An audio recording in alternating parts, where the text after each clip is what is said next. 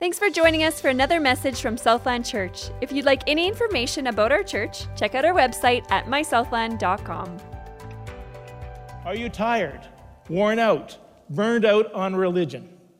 And I would add there's a future component to this as well. Like we could say, are you afraid of being tired? Are you afraid or anxious about being worn out? Do you think you might be burned out once again? Come to me, get away with me, and you'll recover your life. I'll show you how to take a real rest. Walk with me and work with me. Watch how I do it. Learn the unforced rhythms of grace.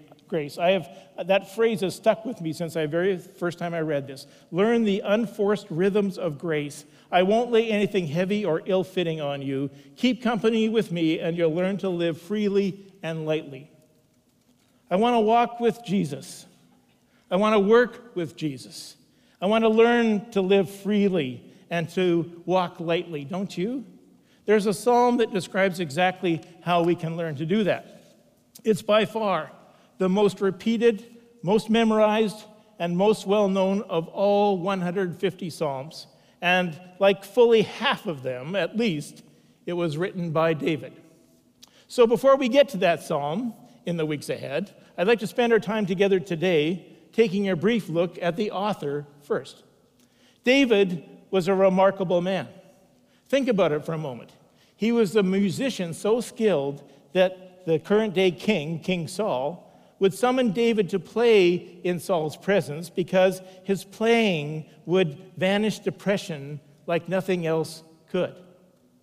He was such a formidable warrior that he won a battle against a great champion, a giant of a man, Goliath, when he wasn't even old enough yet to shave. Later on, he attracted the greatest soldiers of his day to serve under him, and he subjugated his nation's enemies in a way that Israel had never experienced before and would never experience again. He was a fiercely loyal friend and a courageous shepherd. He tells King Saul, "Your servant has been keeping his father's sheep. When a lion or a bear came and carried off a sheep from the flock, I went after it, and I struck it, and I rescued the sheep from its mouth. When he turned on me, I seized it by its hair, I struck it, and I killed it. Your servant has killed both the lion and the bear. This uncircumcised Philistine," this was about as he was about to approach Goliath, "will be like one of them, because he has defied the armies of the living God. The Lord who delivered me from the paw of the lion and the paw of the bear will deliver me from the hand of this Philistine." Excuse me. Now imagine you're David. This is an authentic rod, by the way, from Israel. This is exactly what they look like. This was in use. Imagine you're David for a moment, and a bear comes along. You're watching your father's sheep. All you have is this stick. What would you do? What would you do? Like, I would barely give it a second thought. I'm not lying. And I'd run. How about you? See, the only one that you could turn to would say, "Come on, sheep, let's do this." Sheep aren't known for their courage. Every lamb for himself, you might say. The sheep aren't going to fight. But David stayed, and David fought, and David learned. It's very interesting what David doesn't say here. He doesn't say, "Through those things I learned I could defeat the lions and bears in my life." He doesn't say, "I learned that that's what I can do."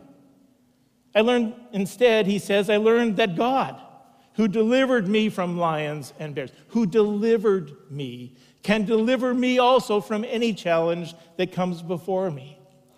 I want to tell you, friends, you can hear, "God is faithful. God will deliver me" 1,000 times. And a lot of people probably have heard it at least that many times. And you can read, "God is faithful and God will deliver me" in 100 books. And a lot of people probably have. But you will only come to really believe it and to know it when you test it out in real life for yourself in your own life. Maybe you have a difficult project at work. Maybe there's something at school that is looming. And you say, "God, with your help, I'm going to go after that bear." And your heart will get a little stronger, a little bolder in exercising faith. Maybe you've got a parenting challenge. There's a behavioral trend in one of your children, and it's going in the wrong direction. But it will take energy and it will take time to confront it. And there's a part of you that's tempted to just look the other way, to hope it goes away and ignore it. Or you could say, God, with your help, I'm going after that lion. And your heart will get a little stronger, a little bolder in exercising faith. Maybe you have a grumpy spouse. You could pretend not to notice, or you could pray, God, with your help, I'm going after that bear I'm married to. Someone once asked my wife, Jennifer, if she herself ever woke up grumpy, and she told them no, she usually lets him sleep. It was in everyday moments when nobody was watching and in a totally unglamorous, lowest of lowest jobs as a shepherd, that David, day after day after day after day, built this heart that so pleased God. He'd take on a lion. He'd take on a bear, anything. But he was also a poet. He wrote psalms that expressed the longing of the human heart to God so deeply that now, in our day, thousands of years later, they remain still the single most moving and influential devotional literature ever written. He was a statesman of such wisdom and political school that Israel achieved the highest level of economic well-being and political stability under his reign. His reign would forever be remembered as the golden age of Israel. And it would exist so powerfully in people's memories that they would refer to the Messiah as the son of David. There were lots of other in the parental lineage, but he was known as the son of David because they hoped that he would reclaim the glory of the days of David. He was a handsome dude, too. We're told that he was attractive physically and that men and women both were drawn to his charismatic presence. He was a magnetic figure. All this in one guy.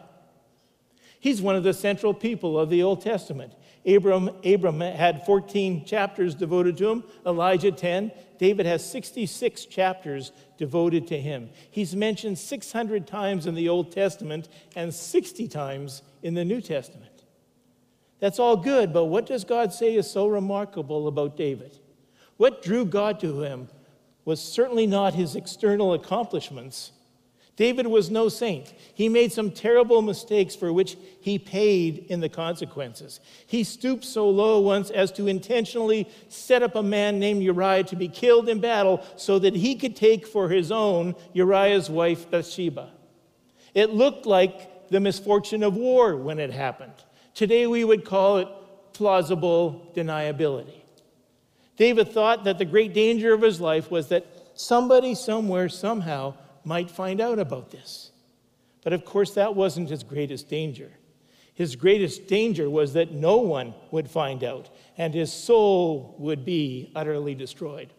It's the same for us, by the way. That's always the way it is with sin. We're so afraid that someone might find out. But that's not our great danger. Our great danger is that nobody will find out, and we'll live in darkness. We'll get used to darkness. We'll come to actually like darkness. David covered this one up from just about everybody. But there is one who sees everything with utter moral clarity. And he will call us into account. But the thing David had done was evil in the sight of the Lord. And his justice cannot be evaded. And he won't be taken in by the cleverest cover-up ever. The Lord sent Nathan, who is a prophet, to David. The Lord has the last word. He always, by the way, has the last word. David has been playing God for a long time now, probably for over a year because the baby that he and Bathsheba conceived has been born already. Nathan has to find some way to get past all of David's defenses and the hardness now of David's heart. He will tell, he decides, a story to David. There were two men in a certain town, he starts. one rich and the other poor. The rich man had a very large number of sheep and cattle, but the poor man had nothing except one little ewe, a ewe lamb that he had bought. He raised it, and it grew up with him and his children. He shared his food with it. This lamb drank from his cup and even slept in his arms. It was like a daughter to him. Now a traveler came to the rich man, but the rich man refrained from taking one of his own sheep or cattle to prepare a meal for the traveler who had come to him. Instead, he took this little ewe lamb, but that belonged to the poor man, and prepared it for the one who had come to visit him. Feeling something? Yeah, David did too. David burned with anger against the man and said to Nathan, "As surely as the Lord lives, the one who did this deserves to die. He must pay for that lamb 4 times over because he did such a thing and had no pity." David gets all fired up about this guy. How could anybody do such a thing? And David is just like us. We can get all fired up when somebody's sin kind of just gets out there and we forget all about our own. You ever find yourself thinking, "I am so grateful I came today, because I know God has directed this message right at the person sitting next to me"? Ever find that your elbows are the most used part of your body during some messages? This is what David does, and we all can do it.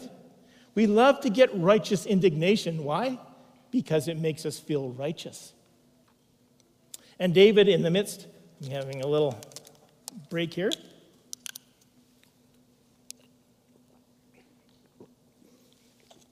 You know, we have some faithful servants here. If you notice, there's always some water up here, and the podium's always in place. I just appreciate those who serve behind the scenes so much. Excuse me. So, David has this righteous indignation. It's making him feel righteous. And David, in the midst of all this darkness, is capable of so much self-deception that he says, "As surely as the Lord lives, this man deserves to die." Basically, who is this guy? He deserves to die. And then comes one of the most courageous statements in all of Scripture. Ranks right up there with Esther. Imagine now what's going on inside of Nathan. He's standing before the king who has just shown that he can be utterly ruthless. He had no trouble sacrificing the life of Uriah and many of his own soldiers. But Nathan doesn't hesitate. He looks David in the eye and he says, "Who is this man?" "You the man, David. You the man. This is your sin. This is how far you've fallen. This is your heart. This is your story. You the man." And then for who knows how long, there is silence. Perhaps there's a fleeting thought to think about covering this up. Nathan is just one guy. Get rid of him and I'm home free. No one will ever know. I can make up for this still. I can be a really good king if I try. I expect there was a voice saying something like that to David because he's been listening to that kind of a voice for some time now. But somewhere, somehow, there's another still small voice speaking.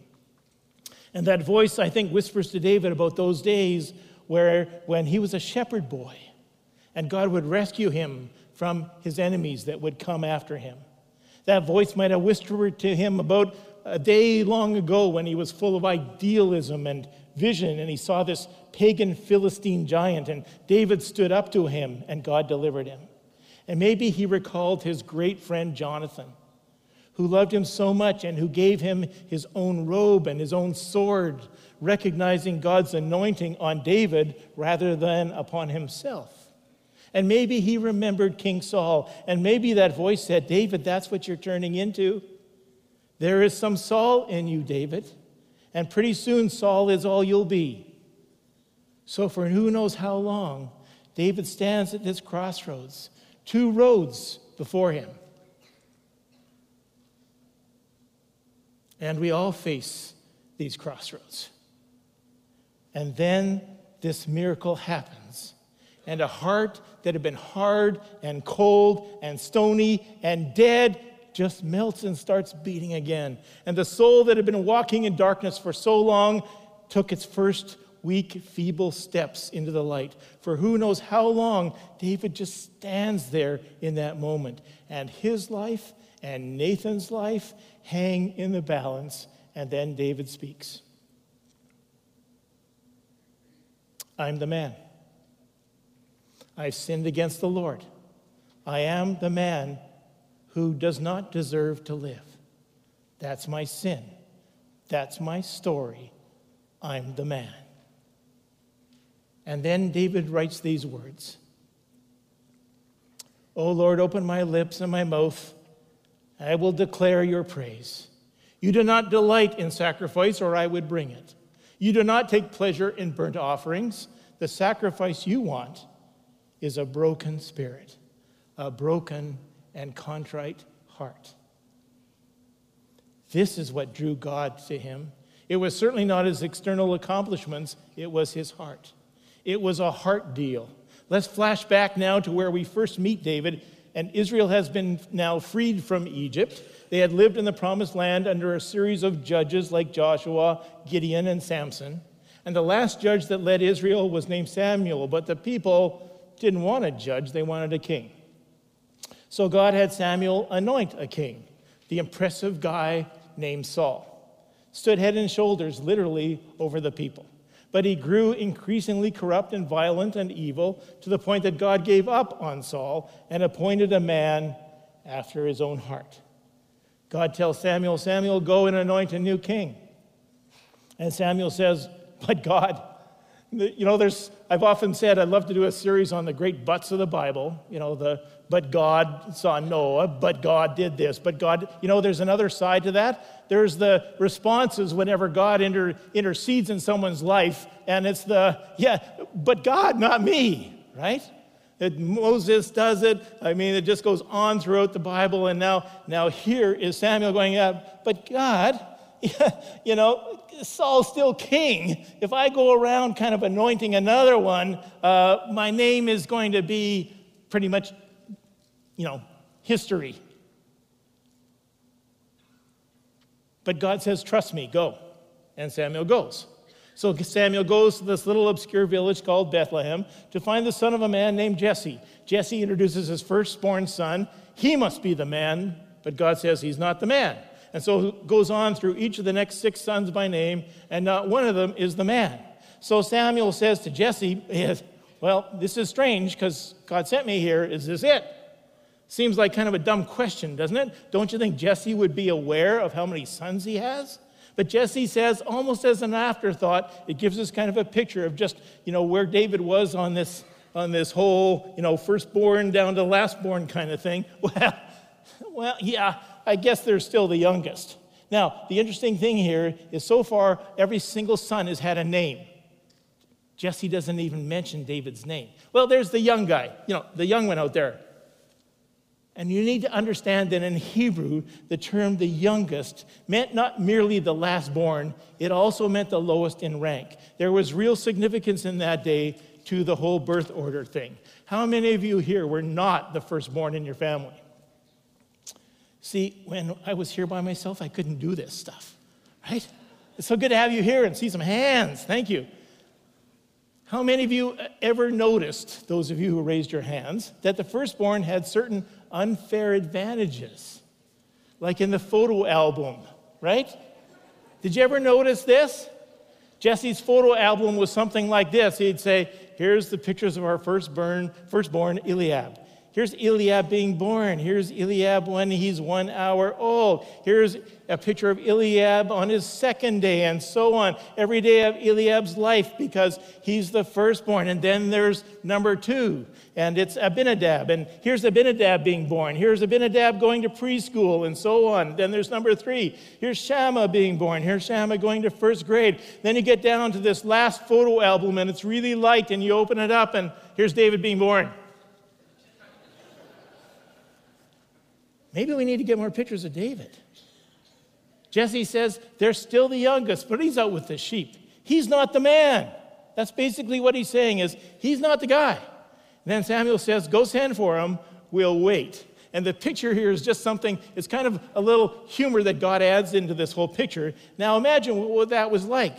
That had to take considerable time. David's not just around the corner watching the sheep. The sheep are out there somewhere in the wilderness. It's going to take time to track down David, to track down the sheep. But Samuel says, we're going to stand until he comes. So they're all just standing there. I picture these sons like they're the first runners-up in the Miss Canada pageant. You know, they've got the pose, they got their one leg out in front of the other, and they're just kind of like,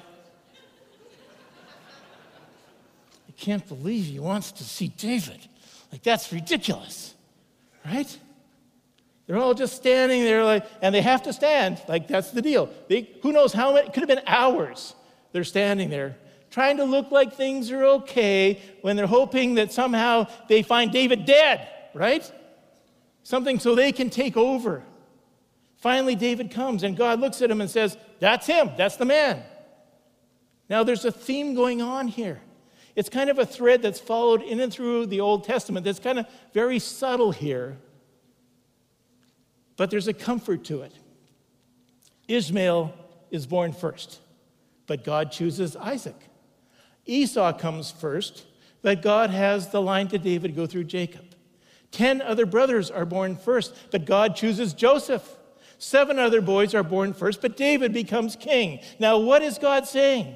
Is God saying that firstborn kids are all spoiled brats and he likes the middle or younger kids better? No, that's not part of it because I'm a firstborn. That can't be it. I'm special. Not. In those days, you see, everything went through the firstborn. All the rights, all the property, all the prestige, all the privileges, all the power. That's the way the structures went in those days. And God is saying, not so much anymore. I'm breaking into the ordinary cultural practices of human life, and I'm making a new thing here. Old limitations and old boundaries about who counts and who doesn't count, they don't apply anymore. Not in God's kingdom. God's doing something new here. And he's not bound or beholden to any human system or powers. God's doing his thing now. And his kingdom is going to shake things up somewhat. God summarizes this when he says to Samuel, human beings consider outward appearances, but God looks at the heart. What it points out is that the human race inevitably tends to obsess over external appearances. We know that, don't we? We tend to think that charm, attractiveness, and ability is all that matters. So if I have those things in obvious ways, then I'm going to be blessed. I'm going to stand out. And if I don't, well, then I'm kind of insignificant. I don't know that I matter. And we forget about the heart. When God says over and over, and what God is saying to some of you right now, is that the kingdom, in his kingdom, every single person matters. Perhaps that's what you need to hear. You matter to God. You mattered enough that he sent his son to die for you. That's what we're devoting our lives to around here, isn't it? In God's kingdom, everybody matters. Every single one counts. In God's kingdom, everybody's got something to offer. In God's kingdom, everybody's contribution matters. The last born as well as the first. So if you take the best gifts you've been given, whatever they are, and you don't compare them to anybody else, and if you take a heart full of devotion and you lay those gifts and you lay your heart at God's feet, watch out because that's kingdom dynamite. God said to Samuel, the Lord has sought out a man after his own heart. And that's what he found in David. Now, of course, then the question just comes ripping to the surface, right? What makes David's heart so appealing to God then? What is it about David's heart that makes it a heart after God's own heart? And I want to walk through 4 things that make David's heart great. There's probably more. And I'd invite you to just do a little heart check on these 4 as we go through them and see how your heart measures up. Number 1 is this. David's heart was characterized by a sense of wild abandon. His heart was characterized by a sense of being fully abandoned to God. In Psalm 9, David says, I will praise you, O Lord, with all my heart. And that recurs over and over again. In Psalm 86, Psalm 111, David had an unguarded passion and heart, and he never held it back. He wasn't calculating and cautious, and I better keep my heart sealed up in here in case it gets hurt. He was generous and he was free.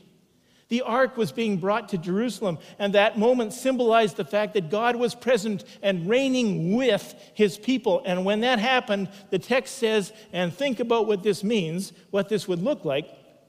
David, the exalted king of the country, dancing and leaping before the God with all his might. I wonder when was the last time that you were so full of gratitude to God that you jumped up and down, that you just had to express with some measure of wild abandon, whatever wild abandon looks like to you, a heart that is on fire with the goodness of God. I just can't keep it in. I got to dance. I got to shout. I got to jump.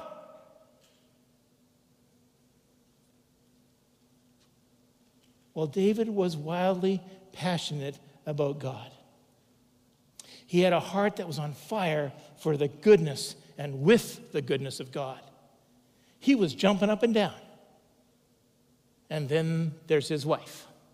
His wife was kind of embarrassed by all this, as you might imagine, and tried to rein him back in. Have you ever seen that? A wife trying to rein her husband back in? No, I don't think it ever happens. She said to David, how the king of Israel has distinguished himself today, going around half naked in full view of the slave girls of his servants, as any vulgar, notice that word just likes to slide that one in there, as any vulgar fellow would. And David said, and I love this line, I will celebrate before the Lord. I will become even more undignified than this. I'll be humiliated in my own eyes. I think a part of why I love this so much is I was raised with English and Scandinavian roots, and neither are known for their wild and reckless hearts. We tend to be cautious, self-protective. We're not real big on the leaping thing. I just love to see David kind of go beyond this, give his heart to God in wild abandon. We see this characteristic a number of times. There's a story where David and his men are pinned down by a band of Philistines. It was apparently a kind of siege deal, and David has a tremendous thirst. He cries out for water from this well he knows by Jerusalem. That's kind of wild and abandoned. It's like, I'm just thinking of that water and that well by Jerusalem. And there, 3 of his top warriors risk their lives, break through enemy lines, make it to the well, draw the water, carry it back to David. This is a moment of unbelievable drama. And of course, all the troops are there and they're watching this. This is like, we did all this for you, David. We love you, David. And they too are as thirsty as he is. But there's just enough water for the king. It's all they could carry. And David is so moved by their courage and their sacrifice, he takes the water and he pours it out on the ground.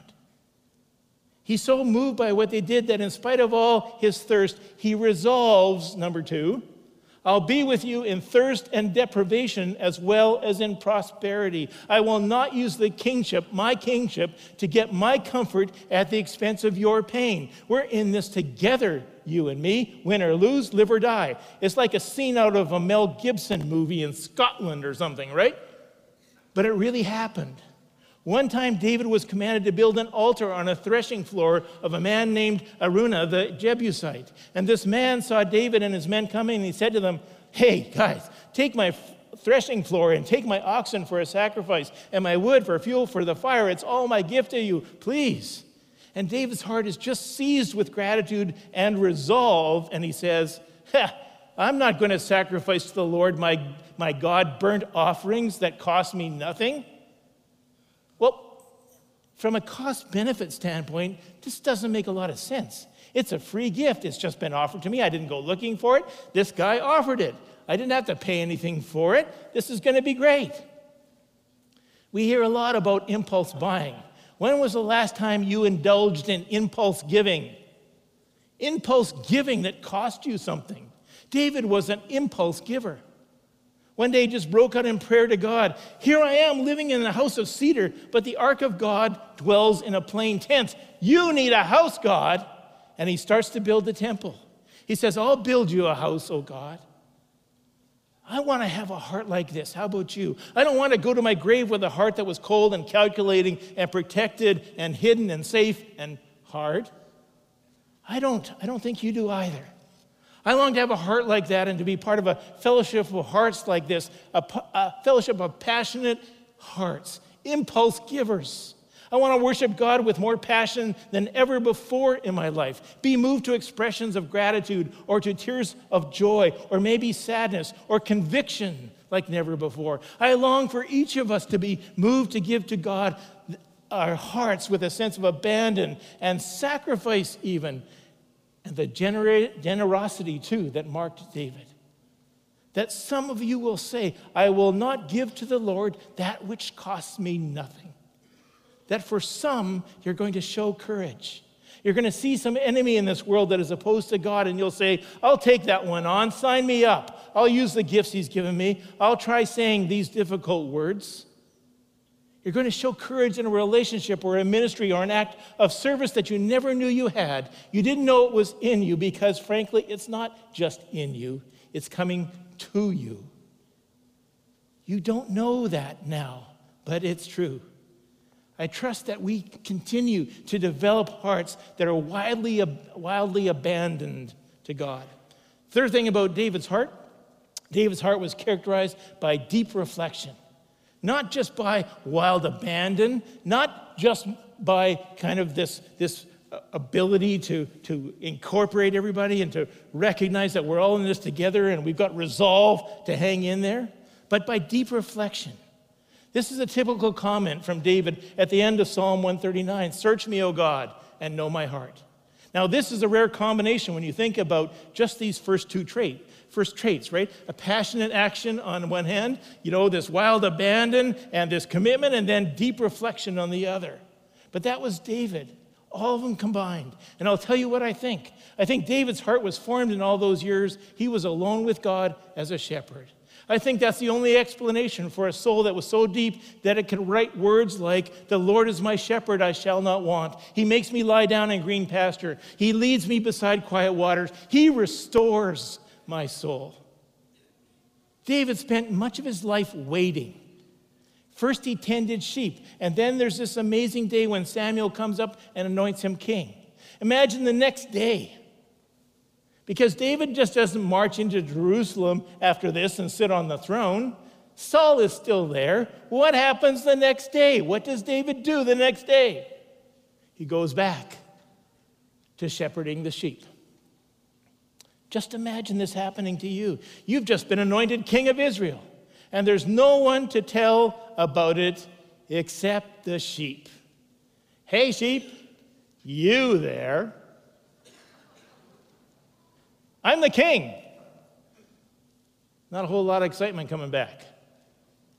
All those years he was leading a flock of sheep through the wilderness, they were not wasted years. He was learning to be alone with God.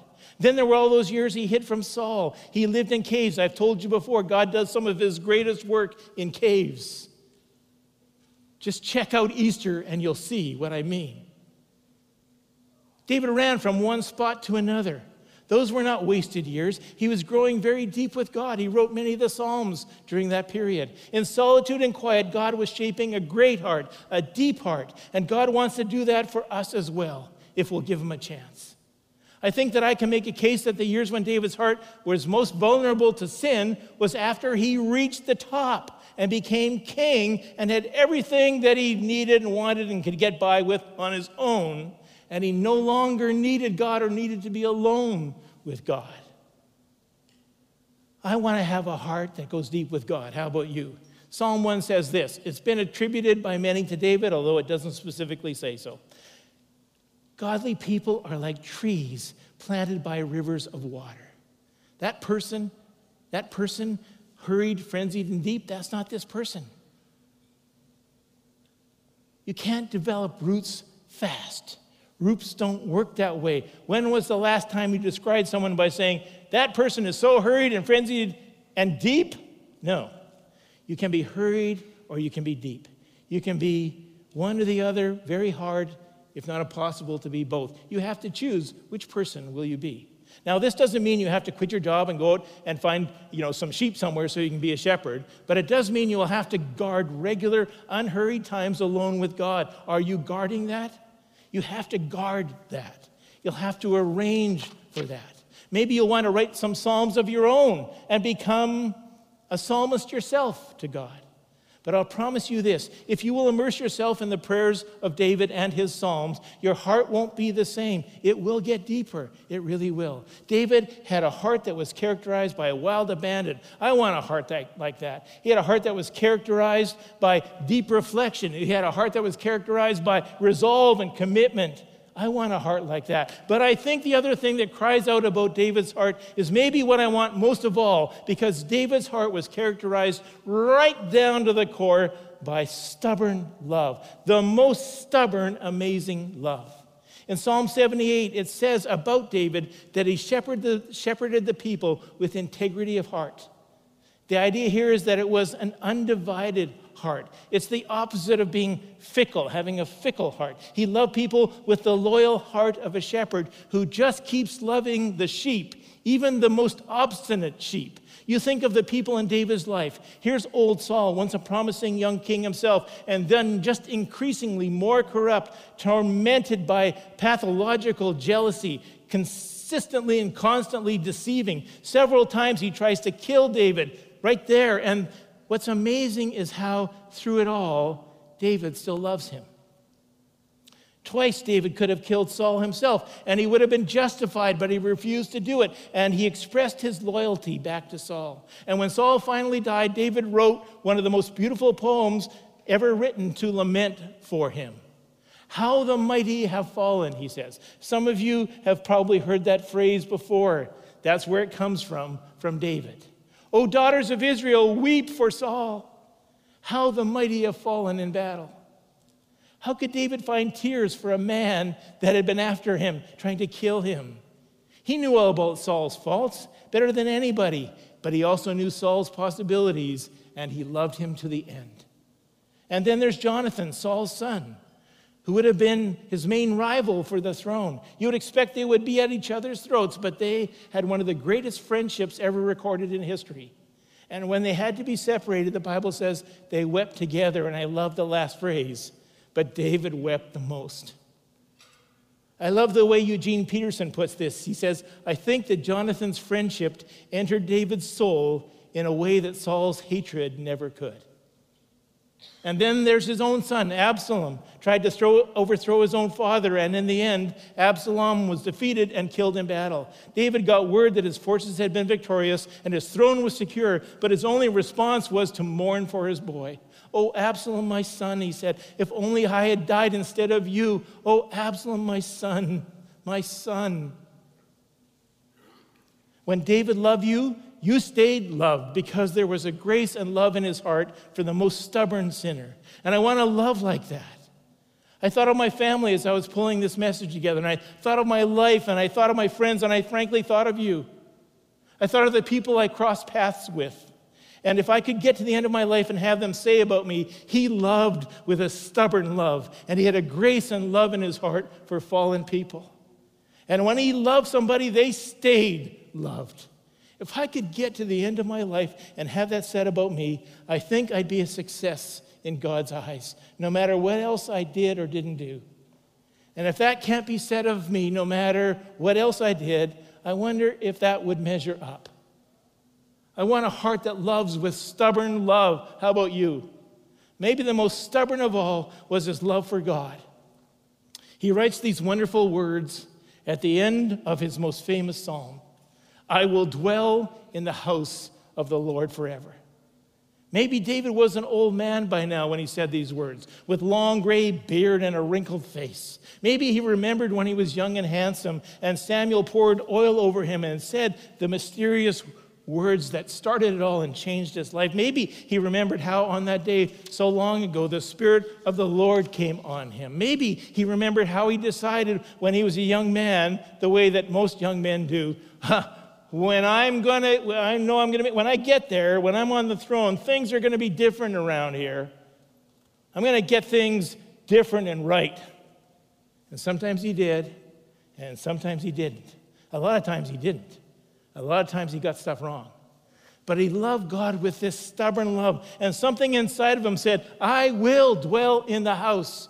He didn't say, I hope someday I live in the house of the Lord. He didn't say, it may be that I'll dwell in the house of the Lord. He was a stubborn guy, this David. He had heart, and he said, I'm staying in the house. I know I may make a mess sometimes. I may spill all over the rug. I may knock down the lamps on occasion when I'm dancing and cheering, and I may break some real expensive stuff there. I know what a pain it is to have me in your house, Lord, but I'll tell you what, you're going to have to drag me out of there kicking and screaming because I will dwell in the house of the Lord forever. He just had this stubborn love, and most stubborn of all was his love for God.